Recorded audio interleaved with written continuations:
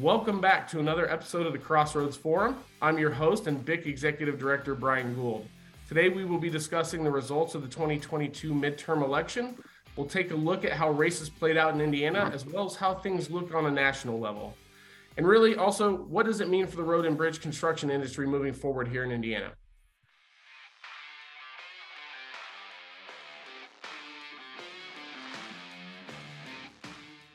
I'm excited to welcome our guest today, Kaitlin Lange, one of the many talented State House reporters here in Indianapolis.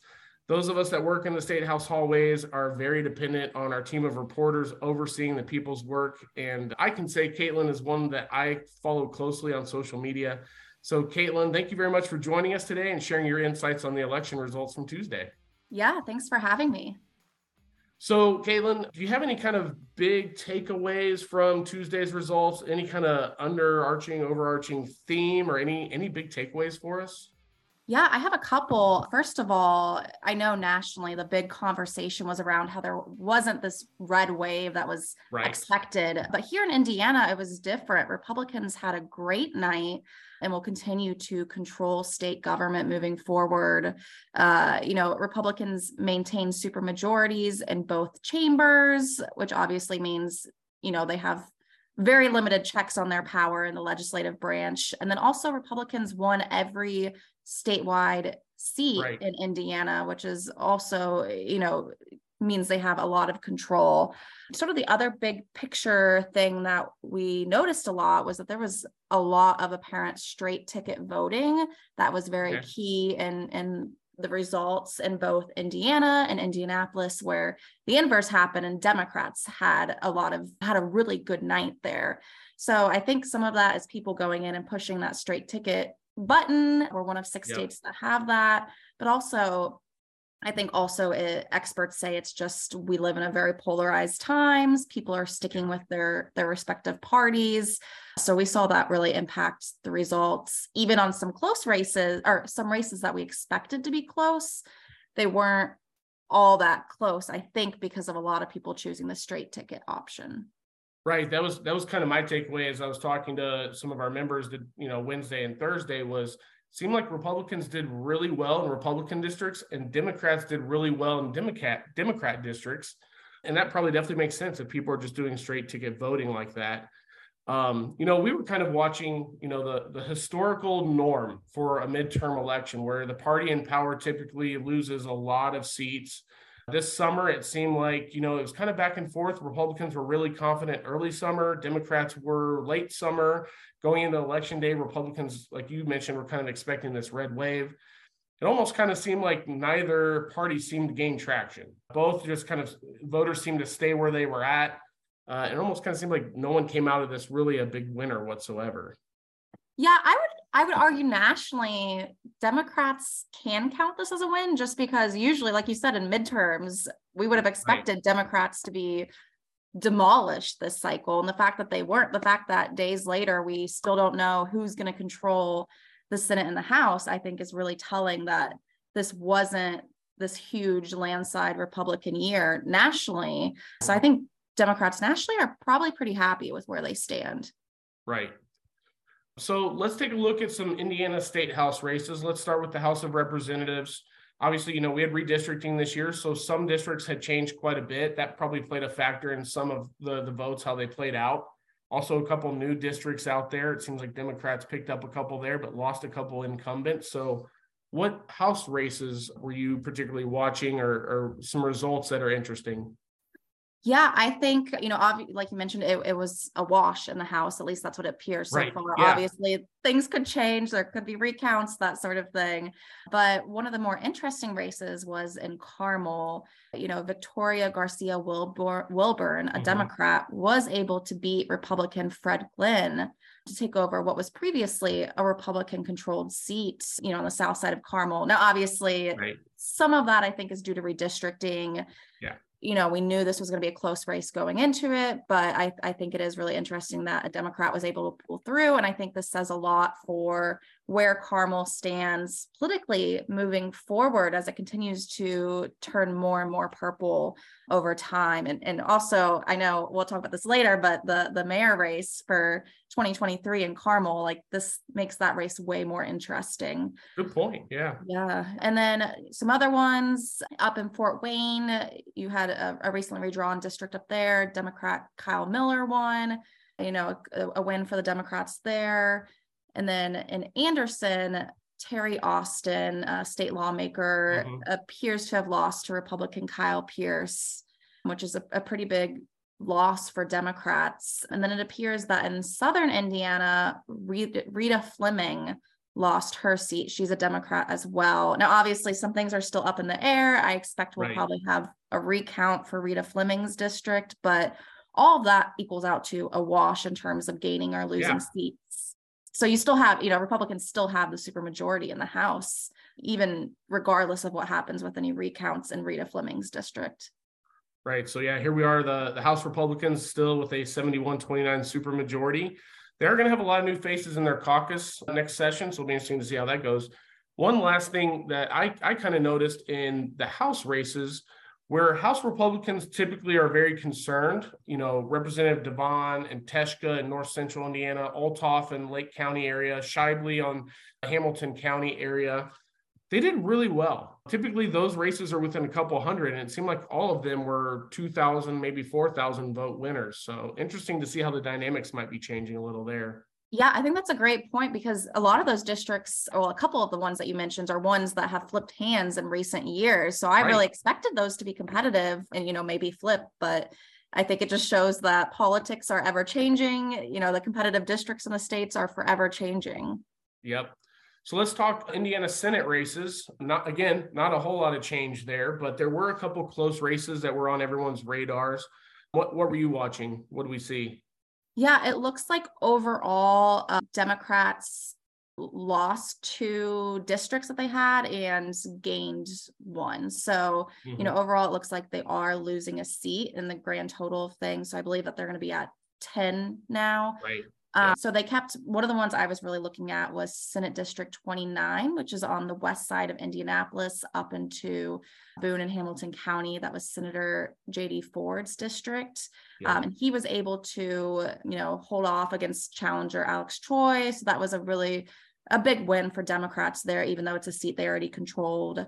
And then they also won the newly redrawn Senate District 46. That was Andrea Hunley in Indianapolis. And this has won that because of redistricting. It's moved from another portion of the state to Indianapolis. So Democrats were expected to win this one. That wasn't a big surprise, but it's still a win for their numbers. In terms of losses for Democrats, at Senator Griffin in Senate District 1 up in Northwest Indiana, he lost. And so that's a really interesting district up in that Northwestern region that we see might be moving more Republican over time. And then another one that, was kind of a loss for Democrats was that Republicans kept Senate District 31, which is Senator Kyle Walker's district up in Fishers. He that was supposed to be a close race, but he ended up winning by 10 points against Jocelyn Vare. But I think a lot of that is he had raised over $1 million in large part because of the help from the state Republicans really wanting to keep that seat. So I think it shows you money really does matter in these races. Yeah, it's a really good point. So before we leave the state house and talk a little bit about national races, so day after the election, the caucuses meet, and typically it's a pretty non-controversial process. They elect their leaders and their leadership teams and caucus chairs. This year was a little different over on the Senate side. We had heard some rumblings about perhaps a potential challenge to President Pro Tem Bray, but it seems like things kind of worked out and stayed the course. But what did you hear? Where are things at right now?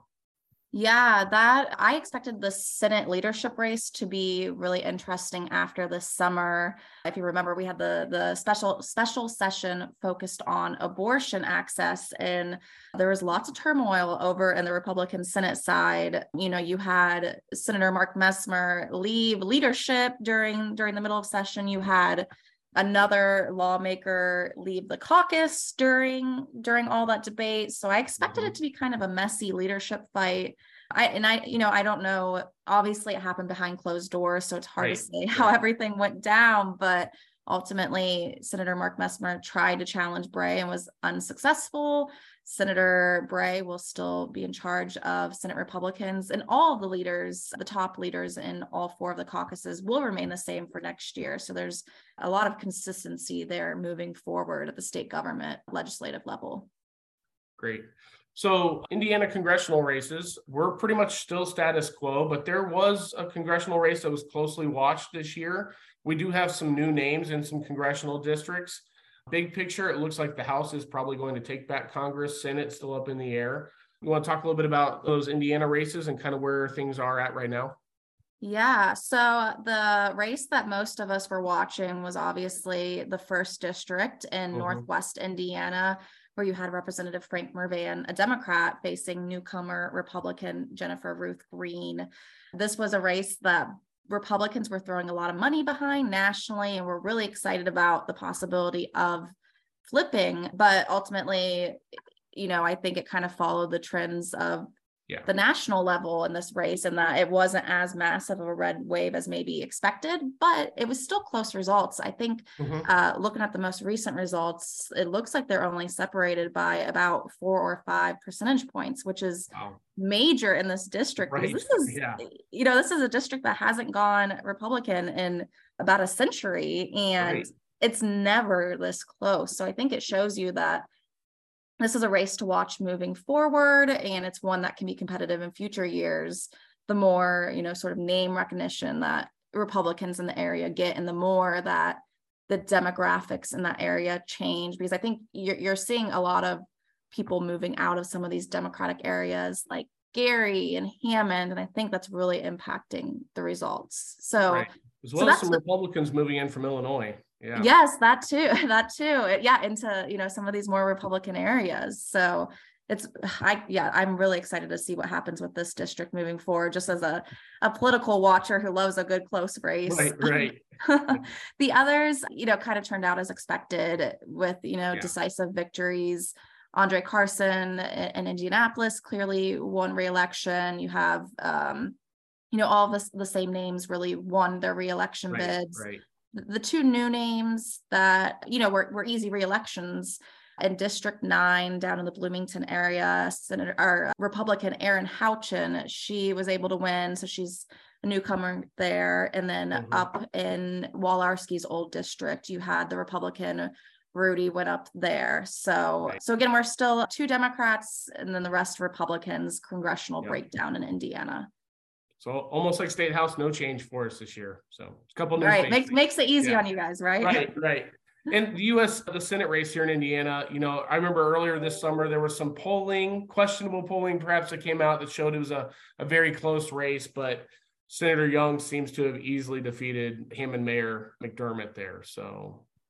Yeah. With that one, I think the most recent numbers I saw were about 20 points difference there. And I mean, I know there was some close internal polling, but most experts didn't expect this race to be competitive. Just when you look at Senator Young had the name recognition, that's really hard to beat. And he had so many fundraising dollars. So those are just very challenging. If you can't raise enough to get a bunch of ads on TV, it's very hard to win in these high dollar Senate races. So Young won as expected there. So no change there as he heads into his 2nd term. Well, so it seems like it didn't take very long, and we still have some races we don't know final results of. We don't know the final count in Congress. Senate is still up in the air, but it sure seemed to me like we quickly moved on to mayor races in 23 and governor presidential in 24. You mentioned the Carmel race for mayor already. We've already had 1 candidate announced for Indianapolis.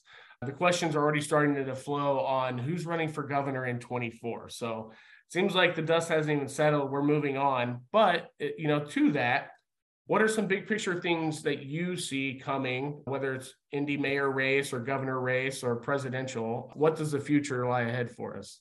Yeah, I think that's the hard thing about politics is that there's always another campaign cycle just around the corner. So we're already talking about both of those races. I think in Indianapolis, we might see a very messy primary for mayor there. Right. Because Representative Shackelford, she announced she is running for mayor regardless of what Mayor Hogsett does. They're both Democrats, right. And Mayor Hogsett, it looks like he might make an announcement next week. So I think this is going to be a really messy primary and force Indianapolis Democrats to grapple with, is it time for a Black mayor, since they've never had one. So I think that's going to be a really challenging primary there for Democrats, as they go into the general election, though. Like I mentioned earlier, while we saw Republicans dominate statewide, in Indianapolis, it was the inverse. In the prosecutor's race, Ryan Mears easily won despite all the negative rhetoric around him, all the fundraising for his Republican opponent. So I think that just shows how hard it is going to be for any Republican to win Indianapolis, even if they're a really strong candidate. So I think the real fight will probably be in the primary there. And then obviously governor race, already talking about that one too. Yep. Democrat Jennifer McCormick, who used to be a Republican superintendent of education. I don't know if anybody else has noticed this, but she keeps tweeting 2024, and has talked about she's thinking about entering the race as a Democrat. So I think that would be a really interesting gubernatorial candidate there. On the Republican side, Senator Mike Braun, he is supposed to make a decision about if he's running for re-election or for governor, sometime after the election is what he had said previously. So we're all kind of just waiting for that email in our inbox telling us what he's going to do or when he's going to announce. But then there's also numerous other Republicans. You have Trey Hollingsworth, who left Congress or is going to be leaving Congress and was replaced by Houchin. He's a possibility. You have, Eric Dowden has already entered the race, so he's a possibility. You have Lieutenant Governor Suzanne Crouch, who also has been looking at possibly entering the race and would be, potentially our first female governor as well. So lots of people that everybody in the media is kind of just waiting to see who's going to announce next. And that's the handful of names, and we don't even have a candidate from Central Indiana yet. So I think that could be interesting to see if that pops up too. Yes, for sure. I think, there was also, rumors previously of, will our former Senator Joe Donnelly come back, and will he run, as a Democrat? There was always the wishful thinking among Democrats that Pete Buttigieg would come back. I don't think that's very likely, but I don't think so either. Yeah. but wishful thinking for Democrats there. Right. So we will have to see. Yeah. Well, as we wrap this up, I want to pass on a couple closing thoughts for our members and really what this all means for the road and bridge construction industry here in Indiana. I would say we are in a very strong position as we're going into the 2023 General Assembly session. The General Assembly is still very supportive of continued investment in infrastructure and meeting the needs of our state for the future. It looks like we're going to have probably about 20, maybe 21 new faces, new legislators coming in January, and we've met with a handful over the summer, but obviously a lot of work there to do. Our educational efforts are going to have to continue to grow. And I even looked back at House Enrolled Act 1002. So when that passed in 2017, we had 69 yes votes in the House. We've lost 33 of them. Over on the Senate side, we had 37 yes votes, and we've lost 12 already.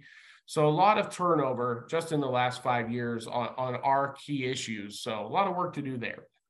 Kaitlin, thanks again for joining us today. I encourage all of our listeners to follow her on social media for your latest political updates and some exciting news that she has coming as well. So Kaitlin, thank you very much. Thanks for having me.